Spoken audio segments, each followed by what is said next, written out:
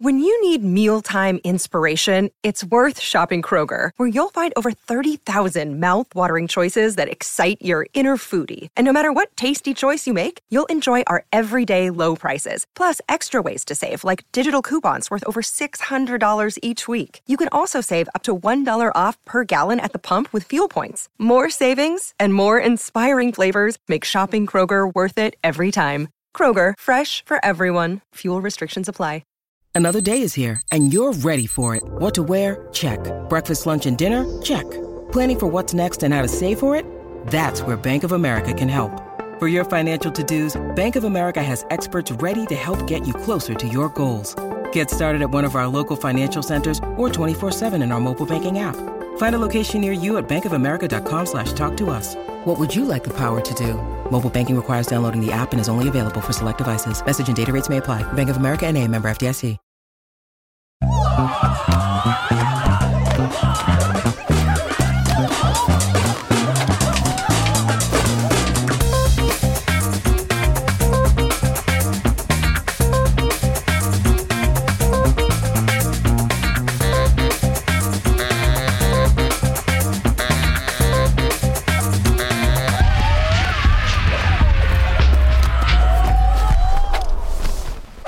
Hello, everyone, and welcome to Audio Judo. I'm Matthew. And I'm Kyle. This is your podcast of music discovery. We are a proud member of the Pantheon Podcast Network, and we are so happy that you're with us. We are also the producers of our spin-off podcast, Audio Judo Does Jazz, hosted by our show consultant, Chris, which takes a deep dive into the complex world of jazz music. Originally, that series was set up to run for 16 episodes on a limited run, but the response has been so good that after talking at length with Chris, we have decided to make it permanent. Right? Exciting. The run was set for 16 episodes. We are going to complete that run, take a couple month break or so, and then come back with an all-new season 2. Chris is excited, and we are excited, and we hope that if you haven't had a chance to check it out yet, you will do so. Yeah, it's really good, especially if you don't know anything about jazz. It's a good primer to learn some of the basics and where to get on board if you want to listen. And you can find that at audiojudo.com/AJDJ or anywhere that podcasts are podcast. Kyle's back at it again this week. I am. Chosen another of the highest selling records of all time. Because why not? What are we talking about today? Dire Straits' Brothers in Arms. Huge album. Huge, gigantic album. Massive success. Right. And it contains a song, or at least part of a song, that is heard every day across the world multiple times. We will get to that nugget later. 30 million albums sold. Right. Grammys, Brit Awards, accolades up the yin-yang, and a lot of revisionist history, as many, many reviewers were merciless in their negativity when it was first released. Yes, they were. But changed their tune after it achieved worldwide success. Imagine that. Before we talk about this album, though, want to talk a little bit about Dire Straits Let's itself? talk a little bit about Dire Straits themselves. So they're a British rock band based out of London. Their original lineup was Mark Knopfler on lead vocals and guitar, David Knopfler on rhythm guitar and backing vocals, John Ilsley on bass guitar and backing vocals, and Pick Withers on drums and percussion. And the band formed in London, but Mark and David Knopfler were actually from Newcastle, England. Yes. Who else do we know, Kyle, from Newcastle, England? I feel like that's very familiar. Should know this right off the top of my head. Sting is from Newcastle, England. Oh, what a surprise. And that, of course, is not the only connection between the Police frontman and Dire Straits, as we will find out. Indeed, we will. Go on. So the brothers Knopfler and their two friends formed a band in 1977. Pick Withers had already been in the music industry for about 10 years at that point, playing with bands like Dave Edmunds, Jerry Rafferty, Magna Carta, and was in the band Spring when Dire Straits formed. Mark was working as an English teacher and was also in a pub rock band called Brewer's Droop around 1973, which, by the way, is a name for an STD. John Ilsley was enrolled in Goldsmiths College, and David was a social worker. I got the Brewer's Droop. Got the Brewer's Droop. Oh. Originally, their name was Cafe Racers. The name Dire Straits was coined by a musician flatmate of Withers, who thought it up while they were rehearsing one day in a kitchen that belonged to a friend of the band, Simon Cowell. Not Simon Cowell. Simon Cowell. Simon Cow. C-O-W-E. In 1977, they recorded a 5-song demo tape that included Sultans of Swing, Water of Love, and Down to the Waterline, which they took to MCA Records, but they were turned down. Wait. 2 of those songs could be heard on rock radio every day right now. Indeed they can, and some jackass executive at the Soho offices of MCA Records was like, you guys suck, get this out of here. Sultans of Swing, one of the most recognizable guitar licks in all of rock and roll history. Turned it down. Now, mind you, this was the demo, and it may have sounded a little differently. Oh, whatever. But still, you would think that somebody who, worked in the music industry professionally would be able to be like, hey, there's some potential here, but they were not.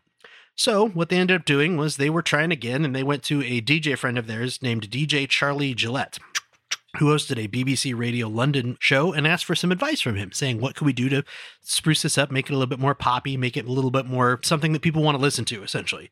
But he liked the demo as it was so much that he began to play Sultans of Swing on his show. 2 months later, the band signed with Vertigo, a division of Phonogram Records, and released their self-titled album, Dire Straits, in October 1978.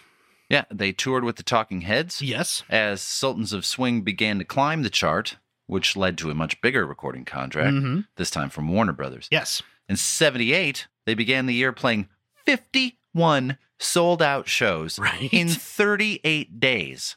Listen to that one more time, everybody. 51 sold-out shows in 38 days. No one, and I mean no one, in the music industry works like that anymore. Even the younger bands don't have those kind of itineraries, and it must have been absolutely brutal. Oh, absolutely. I can only imagine, because you must have been doing 2 shows in the same venue on a lot of those nights. That workload must have just been nuts. Terrible. But eventually, Dire Straits, the album, not the band, correct, would be in the top 10 in every single European country at the same time.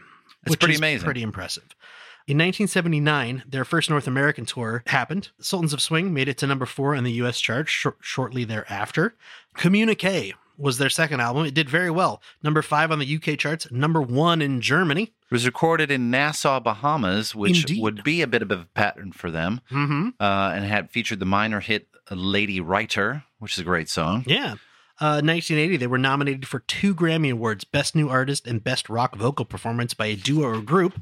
They did not win, but good to be nominated. Their third album, Making Movies, comes out in 1980, and it stayed on the UK albums chart for 5 years, peaking at number 4. And that, so during the making of that particular record, that old familiar bugaboo that we found a lot through the process of these podcasts began to rear its ugly head. Familial squabbles. Yes. The brothers could not get along, repeatedly brought those difficulties into the studio and the recording process. As Mark was the dominant member of the band, the de facto leader, as it were, it would be Brother David that left during the recording of this record, and left uncredited. And he went on to pursue a largely unsuccessful solo career. Yeah. Making Movies released in October 1980. And while I have almost no familiarity with this record, it was quite well received. Had no actual hits as far as singles are concerned, as it focused on longer songs, more complicated arrangements. Rolling Stone named Making Movies the number 52 on its list of top 100 albums of the 80s. And that's weird. Yeah. Because I know absolutely nothing about this record. And maybe I should revisit that list. Right. Like you said, the album took its toll on the band. Sid McGuinness ended up playing rhythm guitar on that album. Keyboards were covered by Roy Bittan. After the recording was finished, Alan Clark joined the band on keyboards, and Hal Linz joined on guitar. They released their 4th studio album, Love Over Gold, in September 1982, which went gold good enough in America and spent 4 weeks at number 1 in the UK. Not quite as successful as they had hoped it would be, but still. Private Investigations was Dire Straits' first top 5 single in the UK. It reached number 2, and they continued to tour and record for the next few years until we get to our album today. Yeah, the Love Over Gold actually sold 2 million copies in its first few weeks of release, which is impressive. Very successful at that time. Knopfler, during this time, also wrote the song Private Dancer, recorded a version of it before handing it off to Tina Turner. It would also be the last album recorded with founding member Pick Withers. After this, they took a bit of an extended break where Knopfler was involved in many, many outside projects, including producing Bob Dylan's 1984 album Infidels. I just had a weird realization. What's that? So in the last couple of months, we have recorded Tina Turner, we just did Bob Seger, and we're now doing Dire Straits. Yes. And they all have that weird interlaced Tina Turner thing multiple times. Bob Seger has Tina Turner in there, at least? Yeah, because he recorded Nutbush City Limits. Oh, that's true. And Ike Turner was involved with the record company that represented one of the artists whom he covered on the song Mary Lou. That is a lot of weird That's threads. a weird coincidence, and it just popped into my head right now. That is strange. In late 84, they reconvened to record what would eventually become the record we're going to talk about today, Brothers in Arms. Recorded, like so many big records of the early to mid 80s, at the idyllic Air Studios on the tiny Caribbean island of Montserrat. Mm-hmm. And it would become a monster hit. And just how monster was it, Kyle? Oh, man. You're going to make me mess up my notes here. Oh, what do you got? No, it's yeah, okay. wait. I have a big history about this, but I will skip to the end here and get you all the statistics first, then we'll come back to the history. On release, like we have said, it got a lot of negative reviews, especially in the UK, but it was a financial success and would go on to tons of acclaim from the industry as the years went on. It spent a total of 14 non-consecutive weeks at number 1 on the UK album chart, including 10 consecutive weeks between January and March 1986. It spent 9 weeks at number 1 on the Billboard 200 in the US. It spent 34 weeks at number 1 on the Australian albums chart. It was the first album certified 10 times platinum in the UK. It was certified 9 times platinum in the US. Depending upon where you look, it is the 8th best-selling album in UK chart history. It is one of the best-selling albums ever, with over 30 million copies sold. Won the 1986 Grammy Award for Best Engineered Album Non-Classical. Won the 1987 Brit Award for Best British Album. The 20th anniversary edition of this album, which came out in 2005, won the 2006 Grammy for Best Surround Sound Album.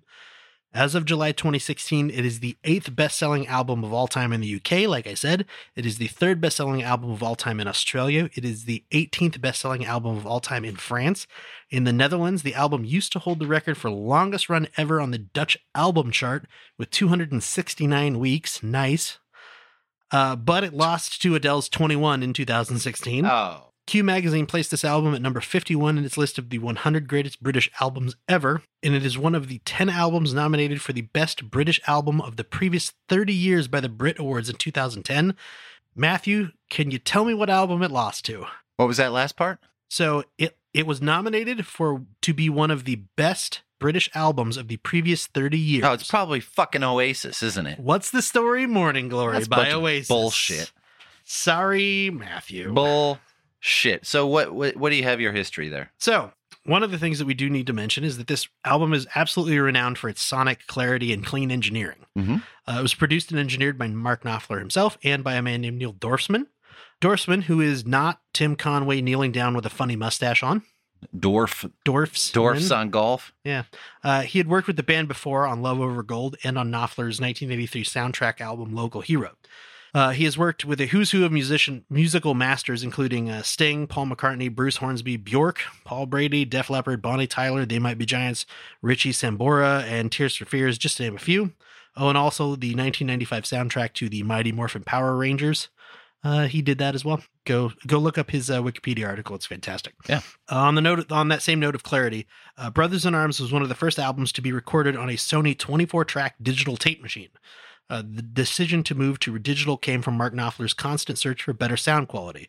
Dorfsman said in an interview with Sound on Sound, quote, "One of the things that I totally respected about him was his interest in technology as a means of improving his music. He was always willing to spend on high-quality equipment." Brothers in Arms was also one of the first albums pointed directly at the high-end audiophile compact disc market. It was a full digital recording at a time when most popular music was recorded on analog equipment. It was also released on cassette and vinyl, the latter of which has a shortened runtime to fit on a single LP. So the vinyl only runs 47 minutes and 40 seconds versus the CD, and the cassette, which has 55 minutes and 11 seconds of runtime. The first album to sell 1 million copies on CD, and the first album where CD sales outstripped LP sales. An employee of Rykodisc, the company that was producing the CDs, wrote, quote, "In 1985, we were fighting to get our CDs manufactured because the entire worldwide manufacturing capacity was overwhelmed by demand for a single rock title, Dire Straits' Brothers in Arms." It was originally recorded in Air Studios on the island of Montserrat in the Caribbean between October 1984 and February 1985. It only took them 5 months to record this. It must have been living hell being on a Caribbean island for 5 months. Really, really just terrible. The album quite literally tore apart parts of the band, though. At the beginning of the sessions, Hal Linz quit or was fired, depending upon whose story you read. He was replaced by Jack Sonney, a longtime friend of the band. However, his contributions to this album were, quote, minimal. After about a month of recording, it was decided, quote unquote, that Terry Williams' drumming wasn't up to par, and he was replaced by jazz session drummer Omar Hakim, who you may remember from our episode about Sting, the Soul Cages. He's one of the great artists that Sting works with repeatedly. Williams wasn't fired from the band, however, but he was released from recording sessions for this album. He is credited only on one song here, and it is the intro to Money for Nothing.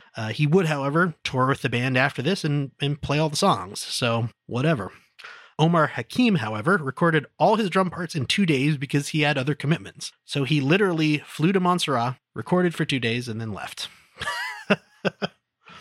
Some follow-up sessions had to be recorded at Power Station Studios in New York during early 1985 due to a bad batch of tapes during the original recordings. So they literally were like, oops, we screwed up all these original recordings.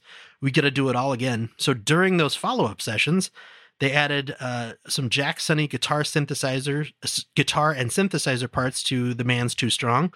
They did overdubs by several prominent New York musicians of the time, including Michael and Randy Brecker, Mike Maneri, who had contributed to Love Over Gold, Jimmy Malin, trumpeter Dave Plews, and average white band saxophonist Malcolm Duncan. Illsley had sprained his wrist in a roller skating accident, so several bassists from the New York City music scene contributed to the redubs, including Tony Levine on the song One World, and Neil Jason of the Saturday Night Live house band. So now I'm back to where I was in my notes originally. After all that rambling, Randy, you can cut all that out. So, that's all right. You pretty much did all of my notes for the entire episode. Perfect. That's great. Pretty much took everything. Sweet. So like I said, it's a huge album. Hugely important, but originally this album was despised in their home country. Strangely spiteful, the reviewers seemed to be, to the point of insult. Matt Snow from the NME said this about it. He criticized Knopfler's, quote, mawkish self-pity, his lugubriously mannered appropriation of rockin', his thumpingly crass attempts at wit. He also accused the album of the tritest would-be melodies in history, the last word in tranquilizing chord changes, the most cloying, lonesome playing, and ultimate in transparently fake troubadour sentiment ever to ooze out of $1 million recording studio. Oh, somebody's mommy got him a thesaurus for their birthday. Fucking prick. Those are not nice words. No, and they they are not. didn't get much better with other reviewers saying the old rock school restraints and the undeniably attractive smell of the winning formula seem to block out any such experimental work, and what you end up with is something very like the same old story. American reviewers, though, were much kinder to it, but I'm amazed at the contempt these writers seem to have for it, and I couldn't find any hard evidence, but I wonder if these writers also loved Oasis and hated Dire Straits. Wow. I wonder if there's some kind of hypocrisy or lack of vision. But regardless, this album was powerful, successful, and struck a chord with people all over the world. And to their credit, they took what is essentially a middle-of-the-road rock band with blues influences and married that sound with some Americana and marketed it into America's living room at just the right time, right at the ascent of MTV. And because of that timing and some well-structured guitar sounds, the sound of a member of the Police wanting his MTV, and some visionary graphics for 1985, they would become household names. Personally, I had very little invested in Dire Straits until 1985. Before this album was released, I had heard Sultans of Swing, obviously, and my brother had the Communique album on vinyl, but I had never really listened to it because the album cover was boring. And the title was French. I had no interest in discovering it, so it laid there amongst the other records that I ignored. In 1985, I had had a paper out for a while, and I felt it was a good time to become a victim of commerce. So I traveled down the devil's path toward Columbia House Records and the 11 cassettes for 1 penny. No! I liked the album cover for Brothers in Arms better, so I gave it a whirl, and I liked it a lot because I was super familiar with almost half of it already from the constant air on MTV. About half of it I didn't love, so I didn't go back to it very often. What I will say at the outset, before we take our deep dive into it, is that it is another record that falls victim to the time it was recorded. It sounds dated. It is a very 80s sounding album. The electronic drums, the synclavier, the Fairlight, they Yes. stand out so much, and the sound of the production wears that 80s hat. It's thin. So some of the songwriting is exquisite and thought-provoking, but it suffers from the production, and it makes sense that while it was hugely popular at the time, it doesn't get talked about much these days. With sales over 30 million, you would think that it would get placed regularly on top 10 albums of all time lists or something like that. Yeah. Rolling Stone's list of top 500 albums of all time from 2020 lists this at number 418, which I'm guessing is the lowest number for the highest seller. Yeah. And I would say you're probably correct. and I think we're going to talk about that, but it falls victim to that sound. You want to talk about what? So you just said you liked the front cover. Let's go to that. What did you like about it? I like the guitar. This picture on the front of the album cover is a steel guitar. Knopfler's 1937 14 fret National Style O Resonator. I love saying that. Oh, Resonator. The Style O line of guitars was introduced in 1930 and discontinued in 1941. Indeed it was. The picture was taken by Deborah Feingold, and she has had an extensive career, holy shit, doing everything from book covers to album covers to portrait work of just about everyone you could possibly imagine. Her jazz musician portrait work, there's a few examples on her website. They are fantastic. Yeah.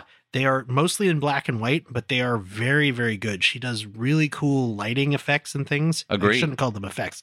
She does very cool lighting. She picks very good spots to take photos in a much more traditional style than most modern photographers do, knowing today, I can fix it in post. I can go in and touch it up in Photoshop, make it look whatever I want. Hers are much more traditional, and they're fantastic looking. They're beautiful. The album cover is iconic. Go ahead. The back cover has a beautiful painting of the guitar from the front cover by German artist Thomas Steyer. That's true. You have more about the album cover? I got a couple more things. Go ahead. The original design is credited to Sutton Cooper and Andrew Pruitt, who are just both graphic designers. A similar image was also used with a similar color scheme for the recorded in 1973 but released in 1989 album The Booze Brothers by Brewer's Droop. Brewer's Droop. Who you may remember was Mark Knopfler's and Pick Withers' early pub band. So they recorded this album way long ago. Dire Straits became popular, and then they were like, let's make some money. I like it. Right? Should we take a quick break and we'll come back? Not yet. You got one more. Yeah. So I think you brought this up to some degree. One thing we need to talk about before the track by track is that this is one of the first records with the CD market in mind. Yes. It was not only recorded fully digitally, but it was produced ignoring the conventional thought that an album had to be 45 or 50 minutes. Yes, it was. Or else it had to either A, compromise and compress the music, which sacrificed its quality, or B, make the record a double LP. And they did neither of these things. They made an album that runs 55 minutes for CD. They released a vinyl version, still very popular at the time. They edited the running length of almost every single song. The song Why Worry, for example, gets trimmed from 8+ minutes on the CD to a little over 5. And I think it's a very interesting way to get around those limitations. Yeah. Especially if the majority of the stuff that you're trimming is instrumental stuff from the ends of songs, as we will see that they have a pattern of doing. And I definitely feel like I feel weird about that, because on the one hand, it's not the way the artist originally envisioned it, and therefore it's not their artistic vision. And I think that's, I'm not going to say wrong, but not the best that it could be. The flip side of that is, does a normal person know? You know what I mean? If you heard the cut version on the radio, would you be like, God, that didn't feel long enough? No, of course not. No. You'd enjoy the song and then move on with your life.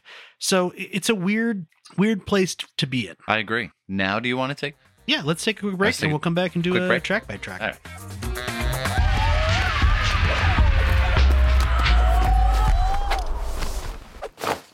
Don't Smother Nature is a one-stop shop for sustainable home goods. They do the research to compile all the best and most affordable options and group them into a convenient online location. With smooth navigation, helpful support, and easy returns and tracking, they make transitioning you and your home to be more earth-friendly a simple and accessible process. They just had their grand opening, so browse their extensive catalog now at don'tsmothernature.com. That's don'tsmothernature.com. The winter is nearly upon us, everyone, And it's about this time of the year that I start shifting from normal, chilled wine to something a little warmer. How do you feel about tea, Kyle? I'm not a big tea drinker, but I have had it before. No? I like a lot of different teas, but if you think you know tea, then you haven't tried Tiesta tea. Oh. It's premium loose leaf tea. It comes in 5 different varieties like Energizer and Slenderizer and Relaxer. Whole bunch of flavors like Maui Mango, Lavender, Chamomile, and Fruity Paradise. Ooh. My favorite is Nutty Almond Cream, Ooh. which is a perfect cup to just chill me out before I go to sleep. That sounds very much like a nice wintry blend. It's nice. Heather and I have tried some, and she has a favorite or two. We have. I actually really like that one as well. It's reminiscent of a Snickerdoodle cookie. Ooh. So the scent, like when you're just kind of holding the cup and just like putting it up to your nose breathing and the breathing steam that in. aroma in, it's like a Snickerdoodle just like blasting you in the face. Yeah, Ooh. It's awesome. So they are also our new partners. Oh. And if you order with the code JUDO15, you can get 15% off your order. Just go to tiestatea.com, put in the code at checkout. That's JUDO15. Because once you go loose, you never go bagged.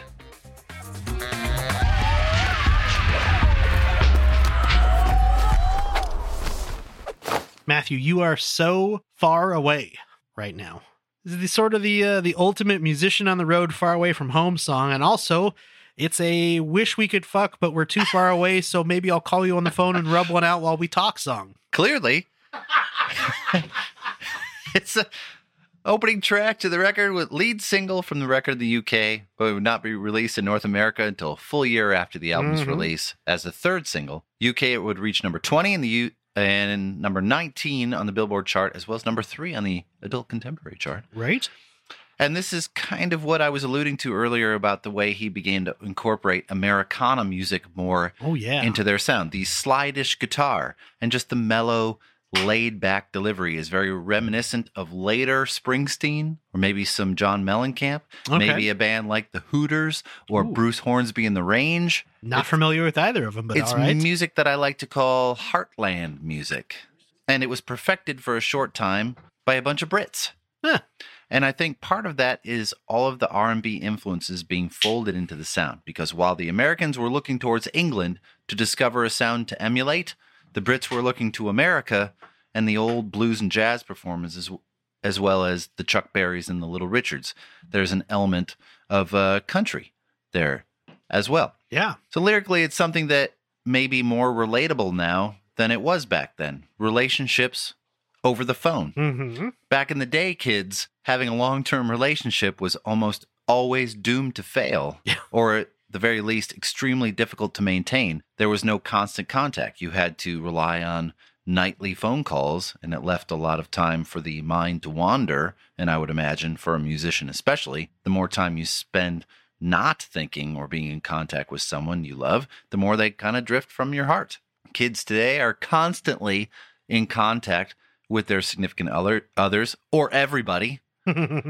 And while I'm sure there are some negative consequences to that as well, I would imagine it's a little easier to at least maintain that connection. Go ahead. I would say I love the guitar sound in this, and I love that we're immediately introduced to it because it permeates basically the rest of this album, and it sounds a little bit like this. I'm tired of being in love and being all alone when you're so far away from me. I'm tired of making out on the telephone 'cause you're so far away from me. You're so far away from me. You're so far I just can't see. You're so far away from me. You're so far away from me.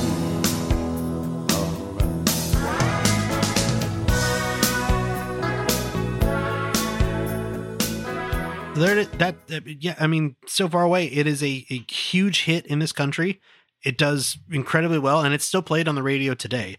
One thing I was going to say that I noticed about all these years later, no bridge. Yeah. The song kind of meanders a little bit, but it never really arrives anywhere. And I'm actually quite surprised that this song was as big as it was, but I'm pretty sure that has everything to do with the next song, because very few songs ever go quite as big as this one. Right? Matthew, do you make all your money for nothing? Actually, I kind of do. Is there anyone out there that doesn't know this song? I don't think so. One of the most recognizable songs ever written and recorded. Yes, it absolutely, and part of that is it specifically was designed to play on MTV. It mentions MTV in the song. They made a completely unique music video for it and then pushed it to MTV, which was new at the time. And that's where it became an absolute staple. It was the most successful song in their career, selling millions of copies. Nominated for 3 Grammys, winning 1 for Best Rock Performance by Duo or Group. Spent 3 weeks at number 1 on the Billboard Top 100. Its music video received 11 nominations, winning 2, getting repeatedly beaten in that awards ceremony by a-ha's Take On Me, which was incidentally directed by the same guy. It's the riff. It's the lyrics. It's Sting. It's the video. It's everything. Right. Let's start with the riff. Go for it. Knopfler, who was very well known by this point for his finger picking and his very clean guitar sound, opted for a distortion-heavy, overdriven sound that, as he stated, he wanted to sound like ZZ Top. Mm-hmm. Billy Gibbons would later say that Knopfler reached out to him, and he never responded to him, but said that it was a very accurate sound considering I never told him a goddamn thing. So in the studio, they tried to replicate it, using every manner of effect and pedal, and the sound they ended up with was they got by accident. One of the mics on the main amp turned itself sideways at some point, and that change made all the difference. Happy accidents. The lyrics are told from the point of view of appliance store workers. Mm-hmm. The song is about rock star excess and the easy life it brings compared with real work. Knopfler wrote it after overhearing delivery men in a New York department store complain about their jobs while watching MTV. He wrote the song in the store sitting at a kitchen display they had set up. Many of the lyrics were things they actually said. And of course, through the years, there has been plenty of backlash for the derogatory term used for gay people. In this song, Knopfler said this about it. I got an objection from the editor of a gay newspaper in London. He actually said it was below the belt.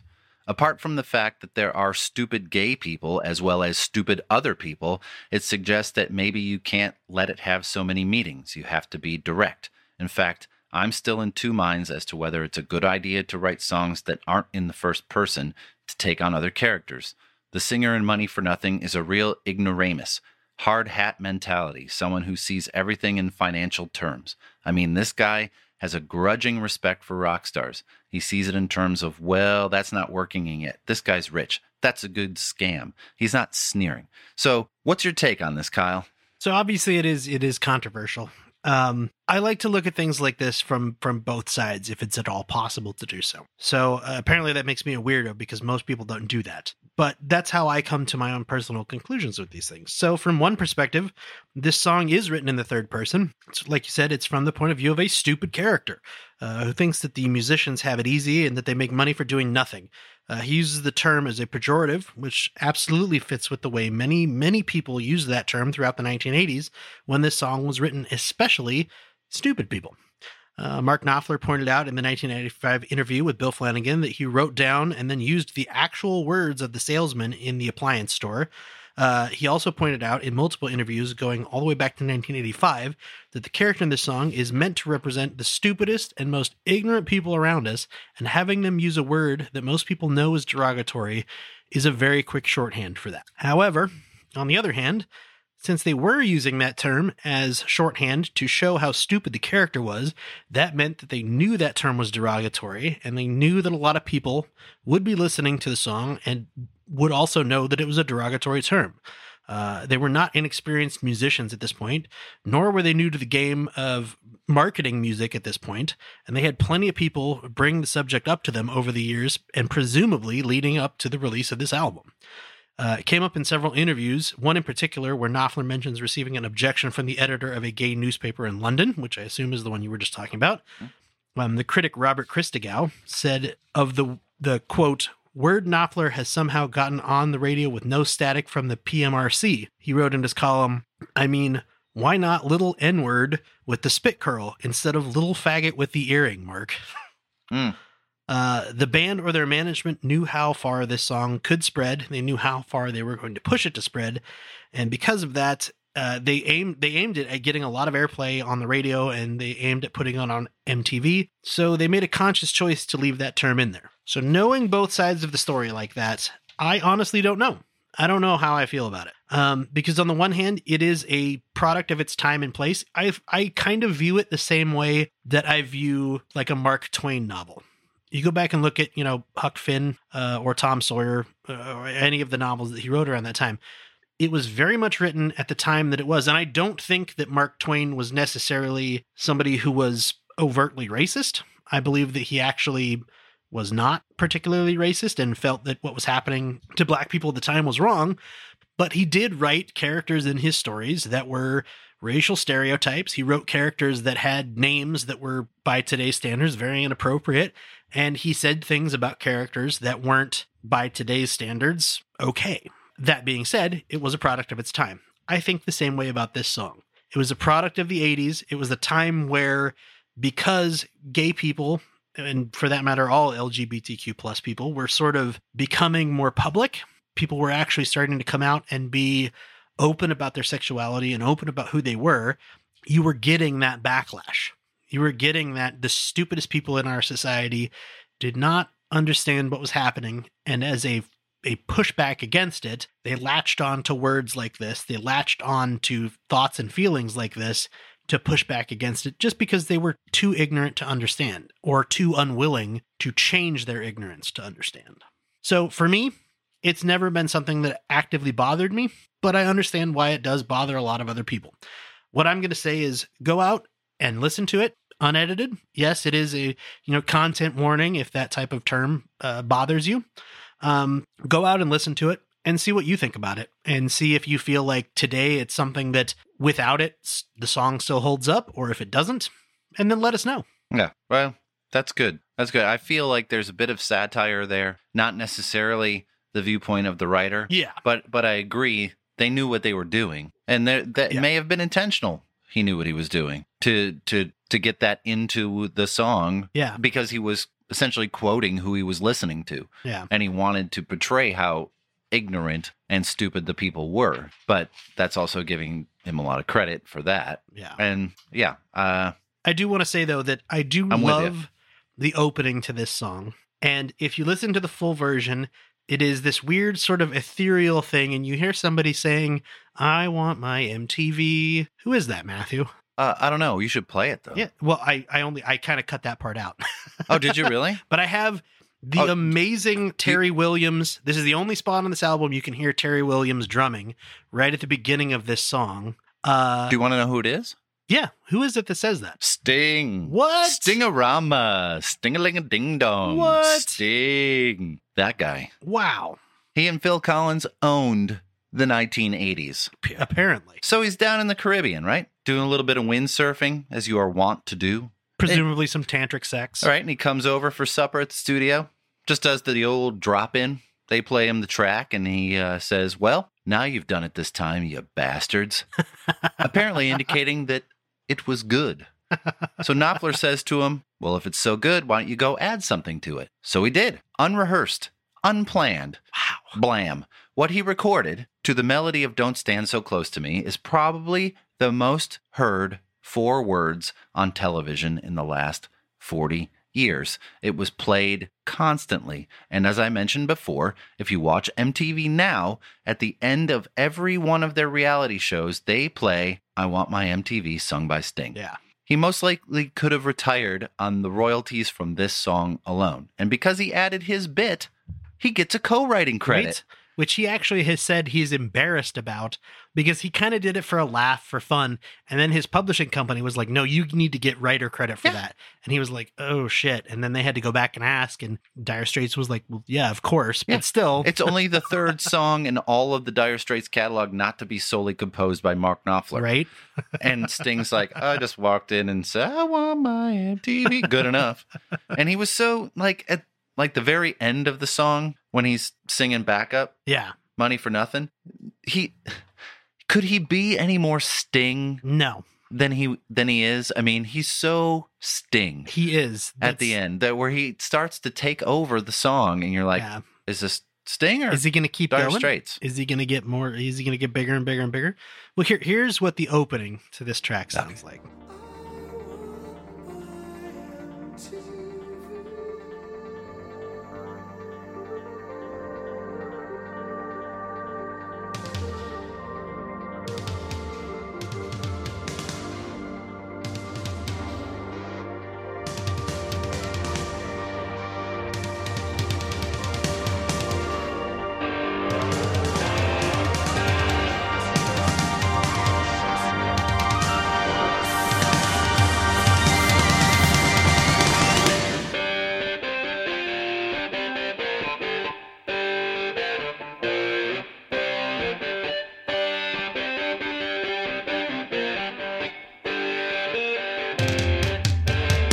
Terry Williams drumming.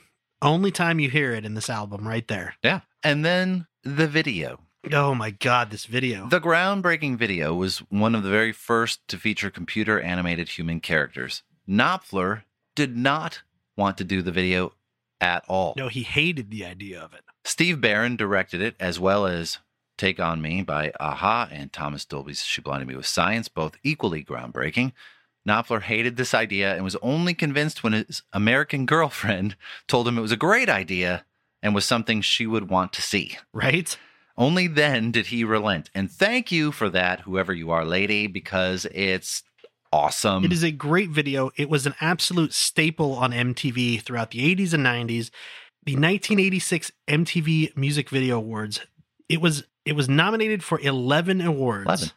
And it won Video of the Year and Best Group Video. Yeah. Which is nuts. And while the album seems dated to me a little bit, this song even feels dated to some degree. The song will live on forever because it has become part of popular culture.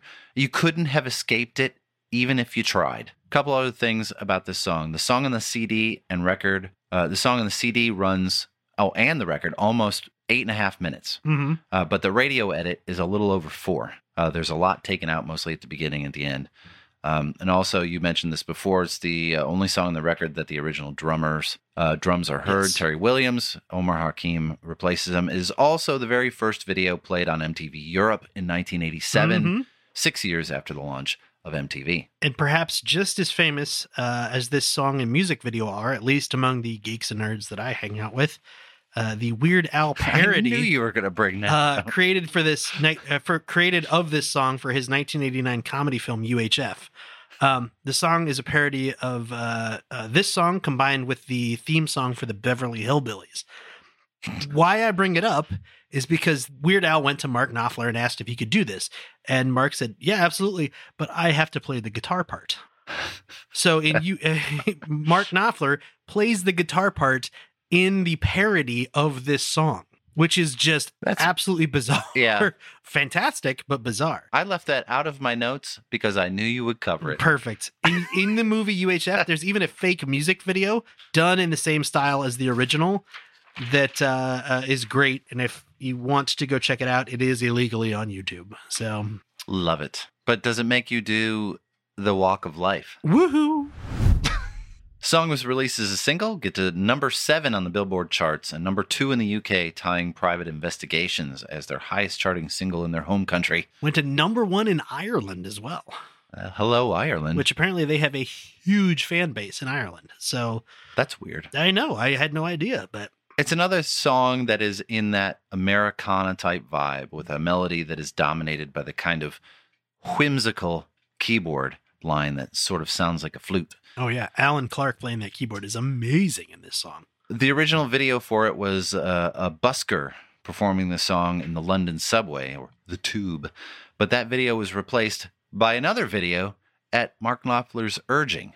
It was a video of sports bloopers interspersed with concert video of the band, and I loved it. So this was near the beginning of ESPN, and there just weren't a lot of chances to see bloopers like this other than a show called the George Michael Sports Machine. No, not that George Michael. Oh, He kind of invented or at least popularized that style of video, and it was awesome. And this video was awesome because it had that. Lyrically, the song is about a busker playing songs in the tube. And Knopfler name-checks a number of oldies that the busker played in the song itself. Bebop-a-Lula, that's an oldie. Right. Sings about a sweet-loving woman, another oldie. And He Do the Song About the Knife, that, of course, being the old Sinatra standard, Mac the Knife. Right. The song also includes a number of woohoos Woohoo. throughout the song. I saw an argument on the internet about which song in history has the most woohoos in it, and this was a top 3 contender. Really? Yes. Knopfler lamented many years later when he said, "There's too many woos at the beginning of Walk of Life." He said, "I heard it on the radio the other day and thought, oh my God, what was I doing that for?" Here, have a little listen to what this song sounds like.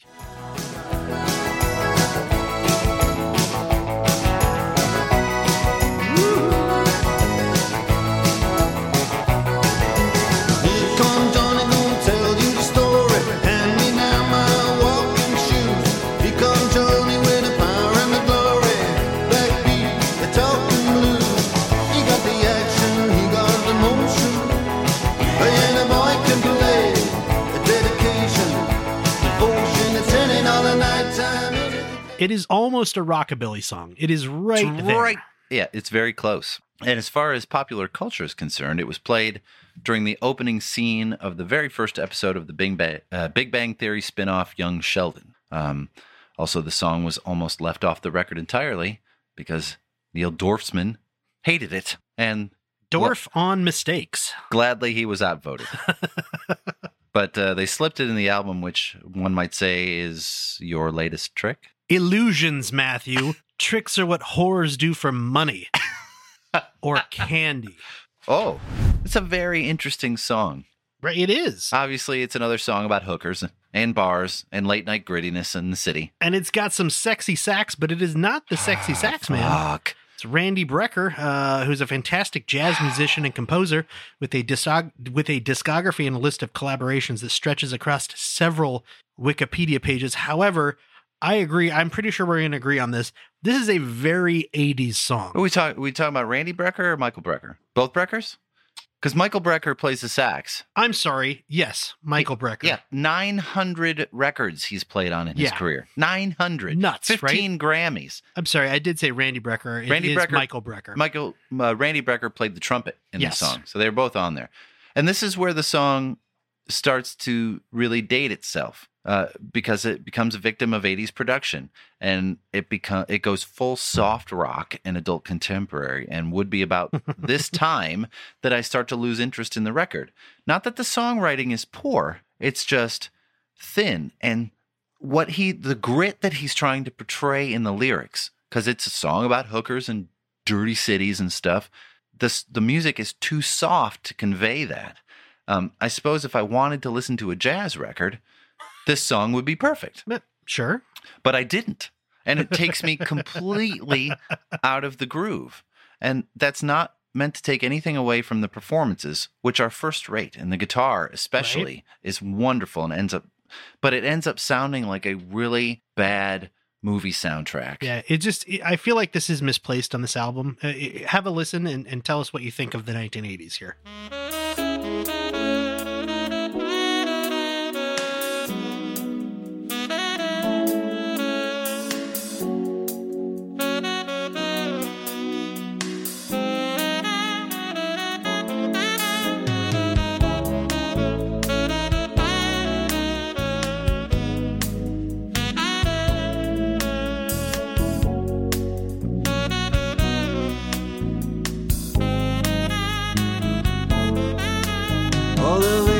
Bargains have been struck between the satin bowls and their bells. Prehistoric garbage trucks have the city to themselves. Echoes and roars, dinosaurs, they all doing a monster mash. And most of the taxis, most of the whores are only taking calls for cash. So this puts a very specific image in my head, Matthew. I can just imagine a music video for this song, which is the band parts and everything. And then during the saxophone, it's some shitty Copperfield knockoff magician dancing around to perform some trick. With his shirt open to his belly button. Open to his belly button. And he's just, and then it turns out, and then he poses and looks at the camera when he finishes the trick. And it's just a really dumb trick that didn't quite work.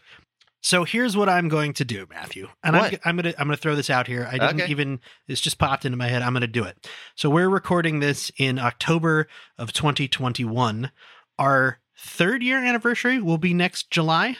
That is correct. So if by our 3rd anniversary in July, we can get 100 Patreon subscribers. I like this. At either level, we will make that music video. Ooh, we'll do it. We will do it. We will film it. We will put it together and we will paste it. We'll post it. We'll paste it first and then post it. Oh, I'm excited about this. For our Patreon users. And then maybe if we can figure out how to do it without getting a copyright hit, we will share it with everybody else a few months after that. I think what they don't know is that video is our profession in real life. Right. It'll be easier for us, but that's okay. Right. So it'll be really good. Right. Oh, and audio and video are our profession. So it'll probably turn out pretty cool. But I'm just going to put this out there too.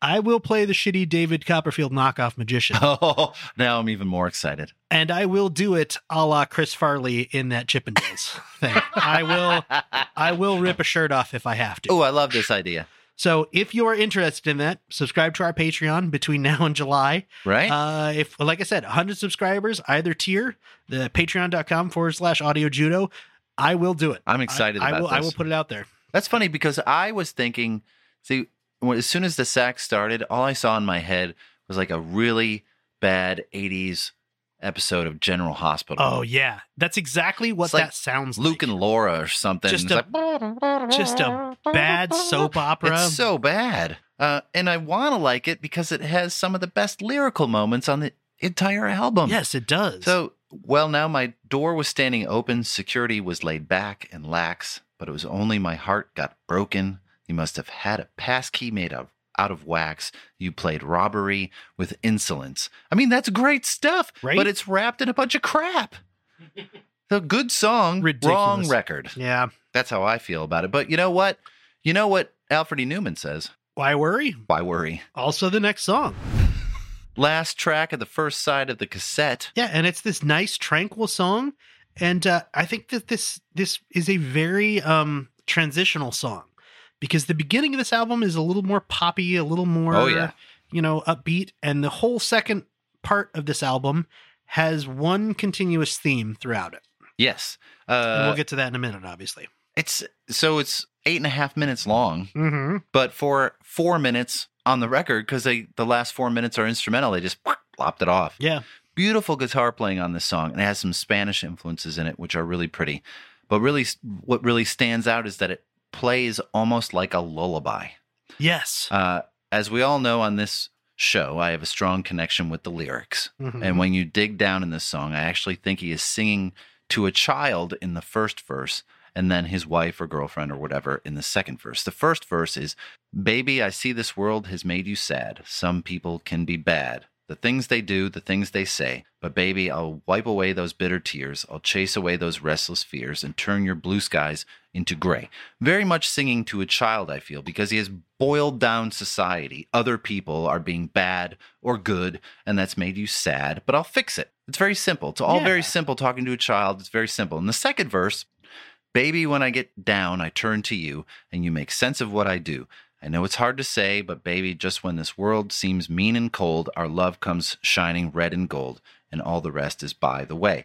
This one seems very relationship-oriented to me, and he uses the term baby in both verses, and I think he is actually singing to a baby in the first verse and his baby in the second. It's a very effective literary technique when you break it down like that he's actually like singing to both. I think it's very effective. Yeah, there's also a really interesting juxtaposition here between the soothing guitar sounds that are played and the sort of sharp synth sounds that happen throughout this song.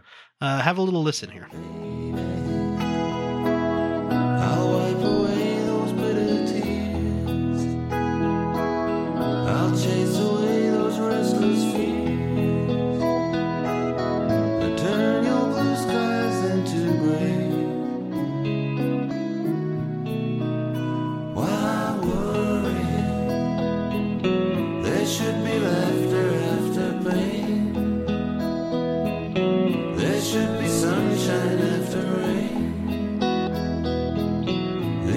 things have always been the same. So why worry now? Why worry now?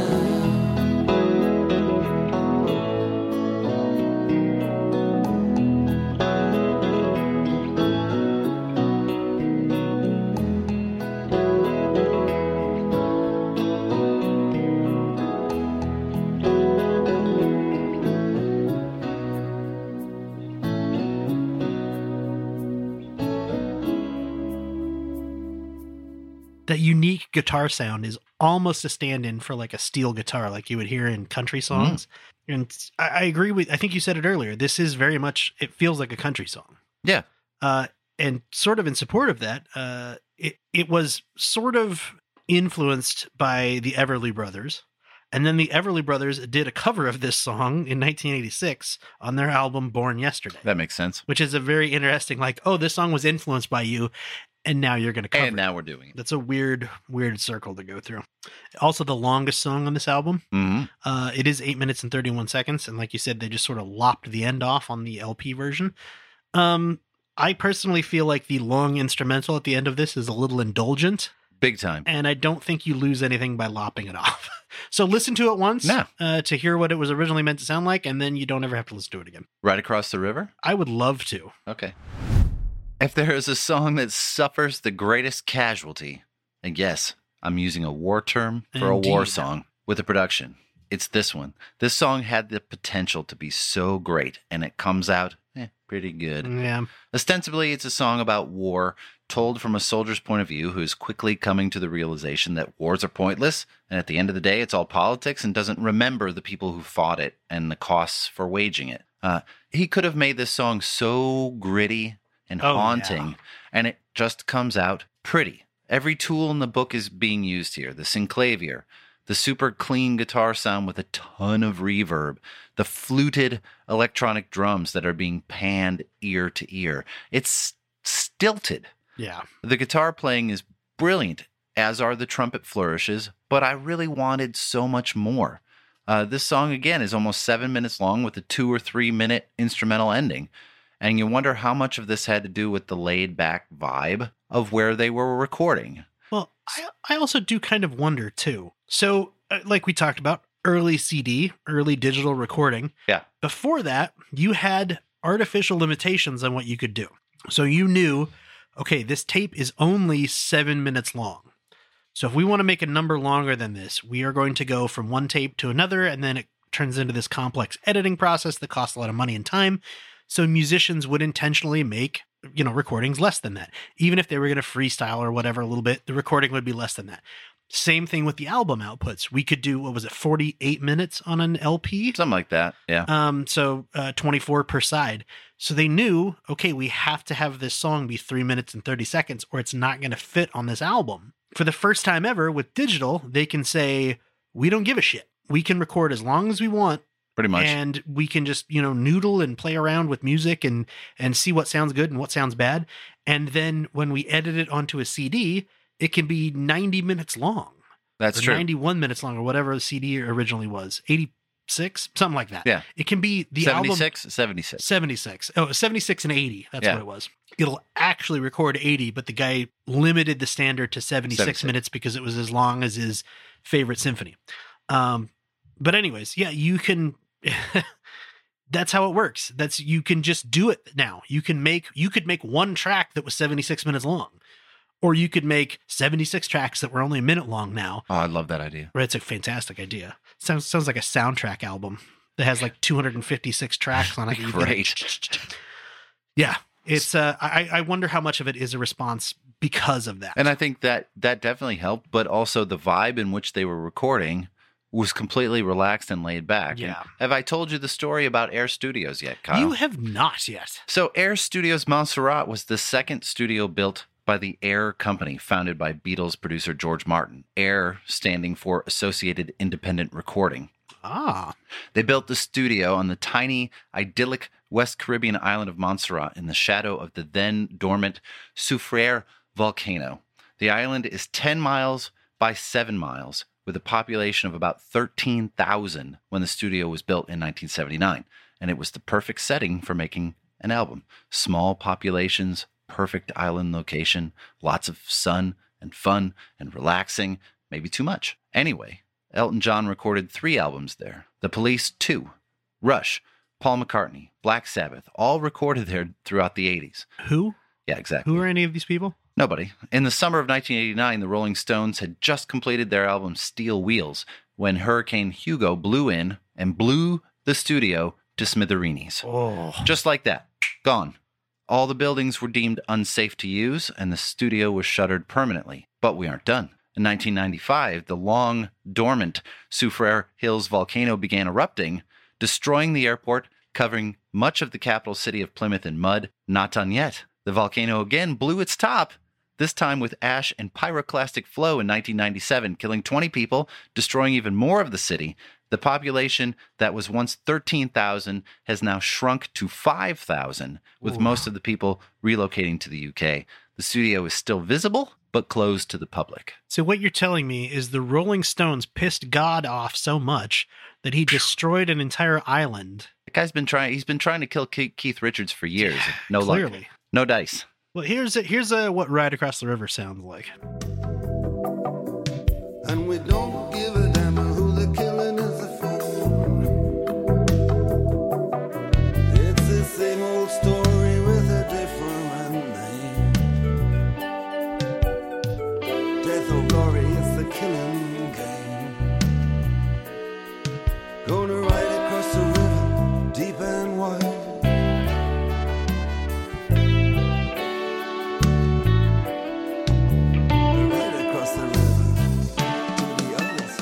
You remember those kiosks in like Walmart or Target that you used to walk up to with all the new wave sounds on them and you could push a button? Yeah. That flute sound is definitely very prominent there. So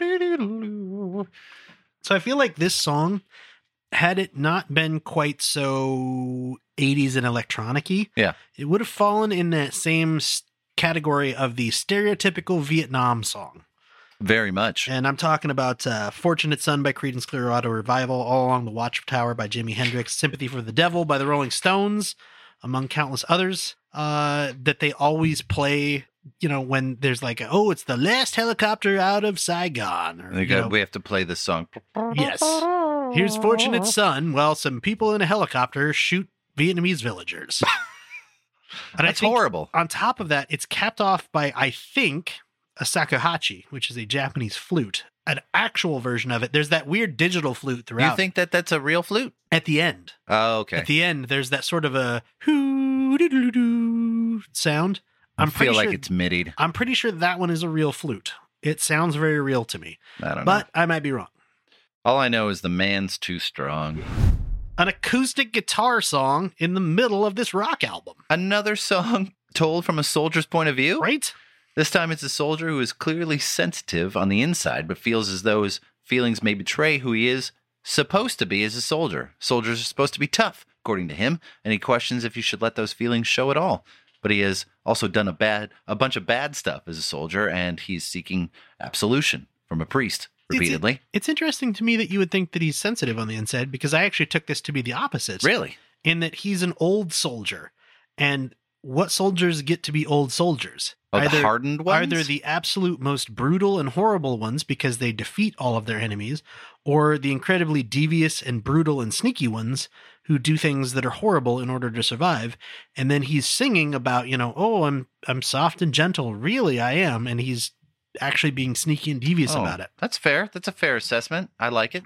I'll go with that. As far as songs go, this is way more effective than the last one in terms of sound and execution. It's written like a Western song, like an Old West song with sparse production. It works so much better.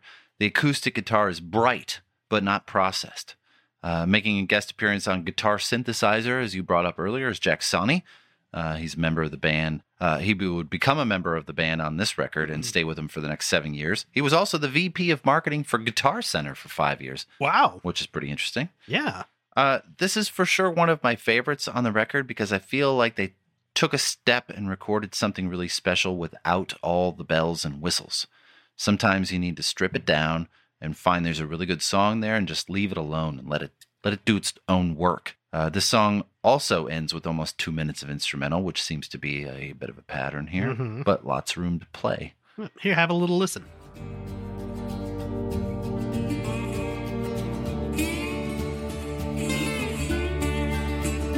Well, I tried to be me, I have tried to be mine, but I spat like a woman, and I soft like a child. I have lived behind walls that have made me alone, striven for peace, which I never have known. And I can still hear his laughter, and I can still hear his song. The man's too big, the man's too strong.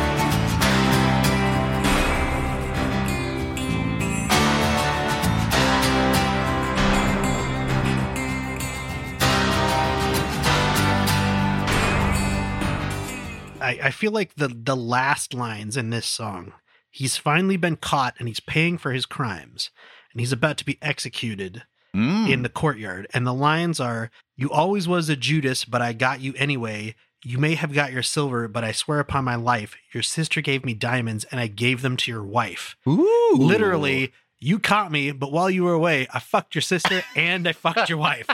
That is such a baller move before somebody's about to shoot you. I like it. Right? I like it. Way to pick up on that, Kyle. Trying my best. Yeah, gold. Matthew, this is only one world. This song feels like it belongs on the first side of the record. Yeah, I would agree, yes. Definitely has the more straight-ahead rock sound to it with a high pop sheen. This is the 80s. How do I know? That's Tony Levine on the bass. Right. I recognize that sound anywhere. He's played with so many people, primarily known as Peter Gabriel's bass player. He has a distinct look, bald with giant glasses, and a distinct sound. He plays the Chapman stick, which is this weirdly shaped bass beast, and he plays them with his funk fingers. Basically what he did, he took drumsticks, chopped them in half, and connected them to his picking fingers, and plays that way. So you get this really percussive slap sound that's very evident in the song. It's really fucking cool. And that's, if you've ever seen him play with Gabriel, he's got this, it basically has like a foot-long fingertips, and it's like, and he slaps it. It's so freaking cool. Well, here, have a little listen and tell us what you think. Can't get no remedy on my TV. It's nothing but the same old news. Well, they can't find a way to be one world in harmony. Can't get nowhere to go far. Ooh. Oh, yeah. Ooh.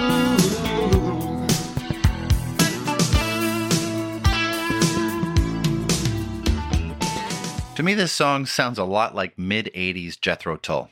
I would agree with that. If anyone out there is curious, go check out Tull's 1987 album, Crest of a Knave, and you will hear the similarities that I'm talking about. That was the album that beat Metallica's And Justice for All for the Heavy Metal Grammy, which is absolutely hilarious because it's the furthest thing from heavy metal. That's hilarious. But it's great. The song sounds like it belongs on Miami Vice. You know what this song sounds exactly like to me? What? This sounds exactly like the soundtrack to Lethal Weapon. And it is for sure this album influenced the soundtrack to Lethal Weapon and its sequels. There is no way that it didn't.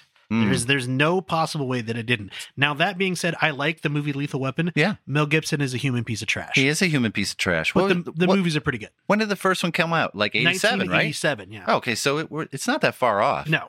This definitely could have influenced that. And I thought the name of the song was Antidote for Blues all these years, Not One World, which explains why I could never find it when I looked it up years ago. Oh, makes sense. Because I kept typing in Antidote for Blues and I couldn't find it. Yeah, it makes It's sense. totally dated song, but I like it. Totally dated, but the message is pretty prescient. Yeah. Can't get no sleeves for my records. Can't get no laces for my shoes. Feels pretty current right now when you're like, I can't get anything that I need to order online. Oh, thanks a because lot, of the supply chain issues. Not to date our episode, but there it is. What are you talking about? Supply chain's fixed. Right? What's wrong with these guys? Brothers in Arms. Another song about war. Mm-hmm. And the whole thing is right there in the title. It's about realizing that regardless of the side that you are fighting for, we are all brothers in arms. We need to come to that point where we understand that we have one world to fight for, and we all lead different lives, but we should all have the same goal, and that's fighting for one another. And it's a beautiful song to end the record. Go ahead. How much do you know about the Falklands War? I know quite a bit, but I'll let you tell the story. All right. So it was a conflict that happened between the UK and Argentina over the ownership rights to the Falkland Islands, which are off the coast of Argentina. The islands are recognized as British territories, but in 1982, Argentina said, no, they belong to us. In the 10-week conflict, Britain lost 258 soldiers, Argentina lost 649 soldiers, and 3 Falkland Islanders were killed in the conflict. There's a wonderful breakdown in the middle of the song that sounds a little bit like this. These mist-covered mountains are home now for me, but my home is the lowlands, and always will be. Someday you'll return to your valleys and your farms, and you'll no longer burn to be brothers in arms.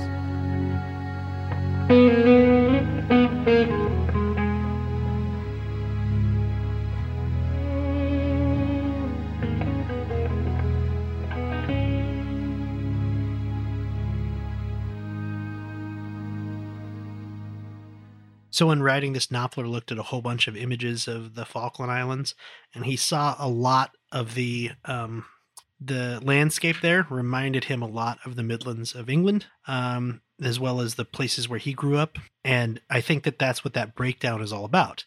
It's all about how we're not that different. We're brothers in arms. Mm-hmm. The title itself came from Knopfler's father, who, in describing the Falklands War, referred to the British and Argentinian soldiers as brothers in arms, meaning they had similar ideologies to one another. In 2007, Knopfler also released a new version of this track to mark the 25th anniversary of the conflict, and all the proceeds from that went to a program to help veterans deal with post-traumatic stress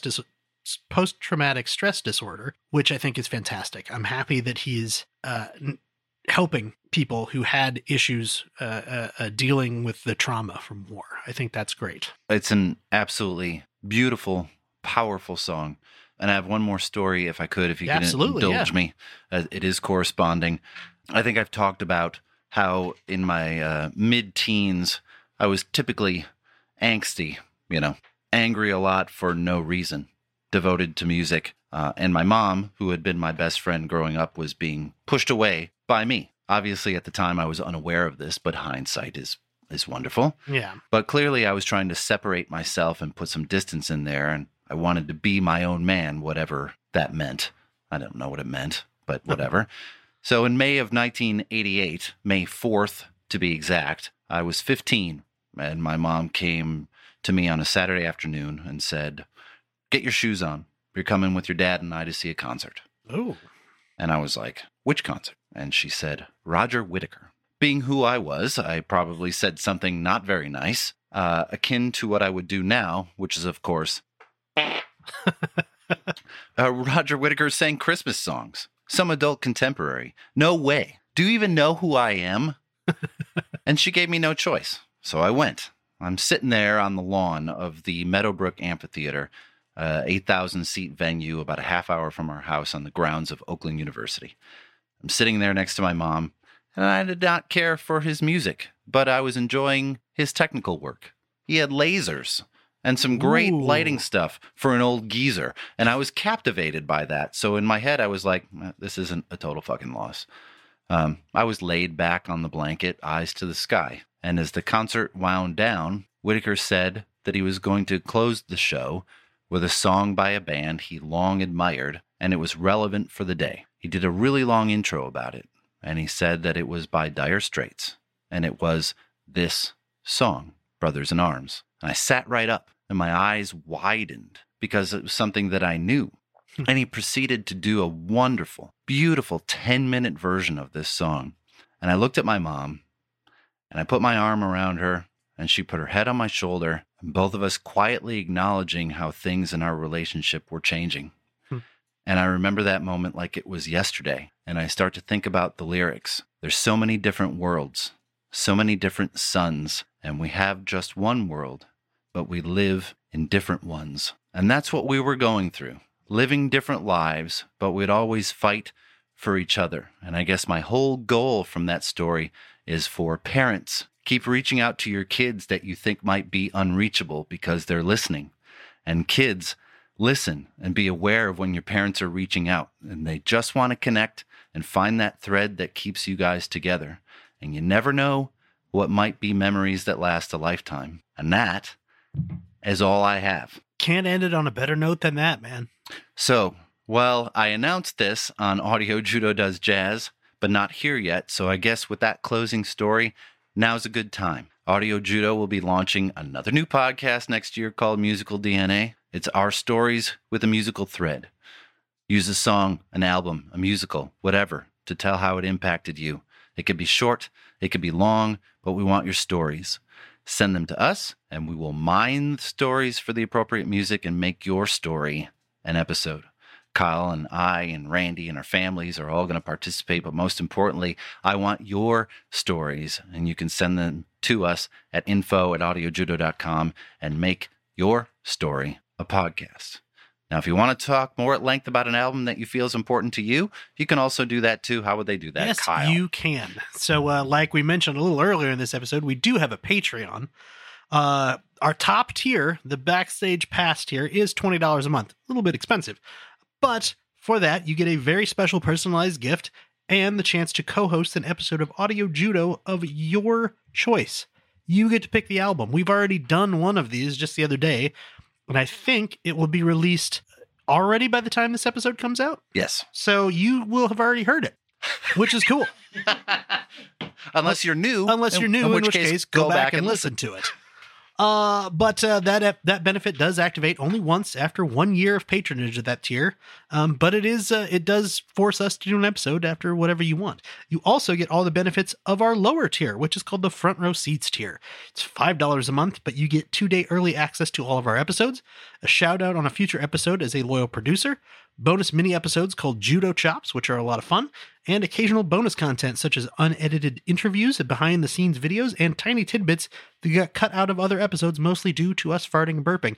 Also, as I mentioned earlier in this episode, if we can get 100 Patreon subscribers of either tier by our 3rd anniversary, which is July 17th, Sounds about right. We'll say July 17th, 2022, we will make a music video based on your latest trick that will be ridiculous. It's so over the top, right? You can't believe it. It will be so over the top, and it will be so well produced, you won't be able to believe it. If you think that's a good idea, if you think that's a bad idea, if you think it's a good idea, obviously sign up for the Patreon. If you think it's a bad idea, email us or get in touch with us and let us know why you think it's a bad idea. And how would they do that, Matthew? You can get a hold of us on Twitter at Audio Judo, Facebook at facebook.com/Audio Judo. I didn't write it down. That's and okay. Instagram at audio_judo, or you could email us at info@audiojudo.com. You can also check out our webpage, audiojudo.com, for all of that information. Hey, you can spare $5. Yeah, you Hey, know. go to our merch store. There's all new stuff for the holidays. That's at audiojudo.com as well. We have our holiday episode and our year-end episodes coming up soon. Other than that, we will talk to you in 2 weeks. Take care, everybody. Bye-bye. Bye-bye.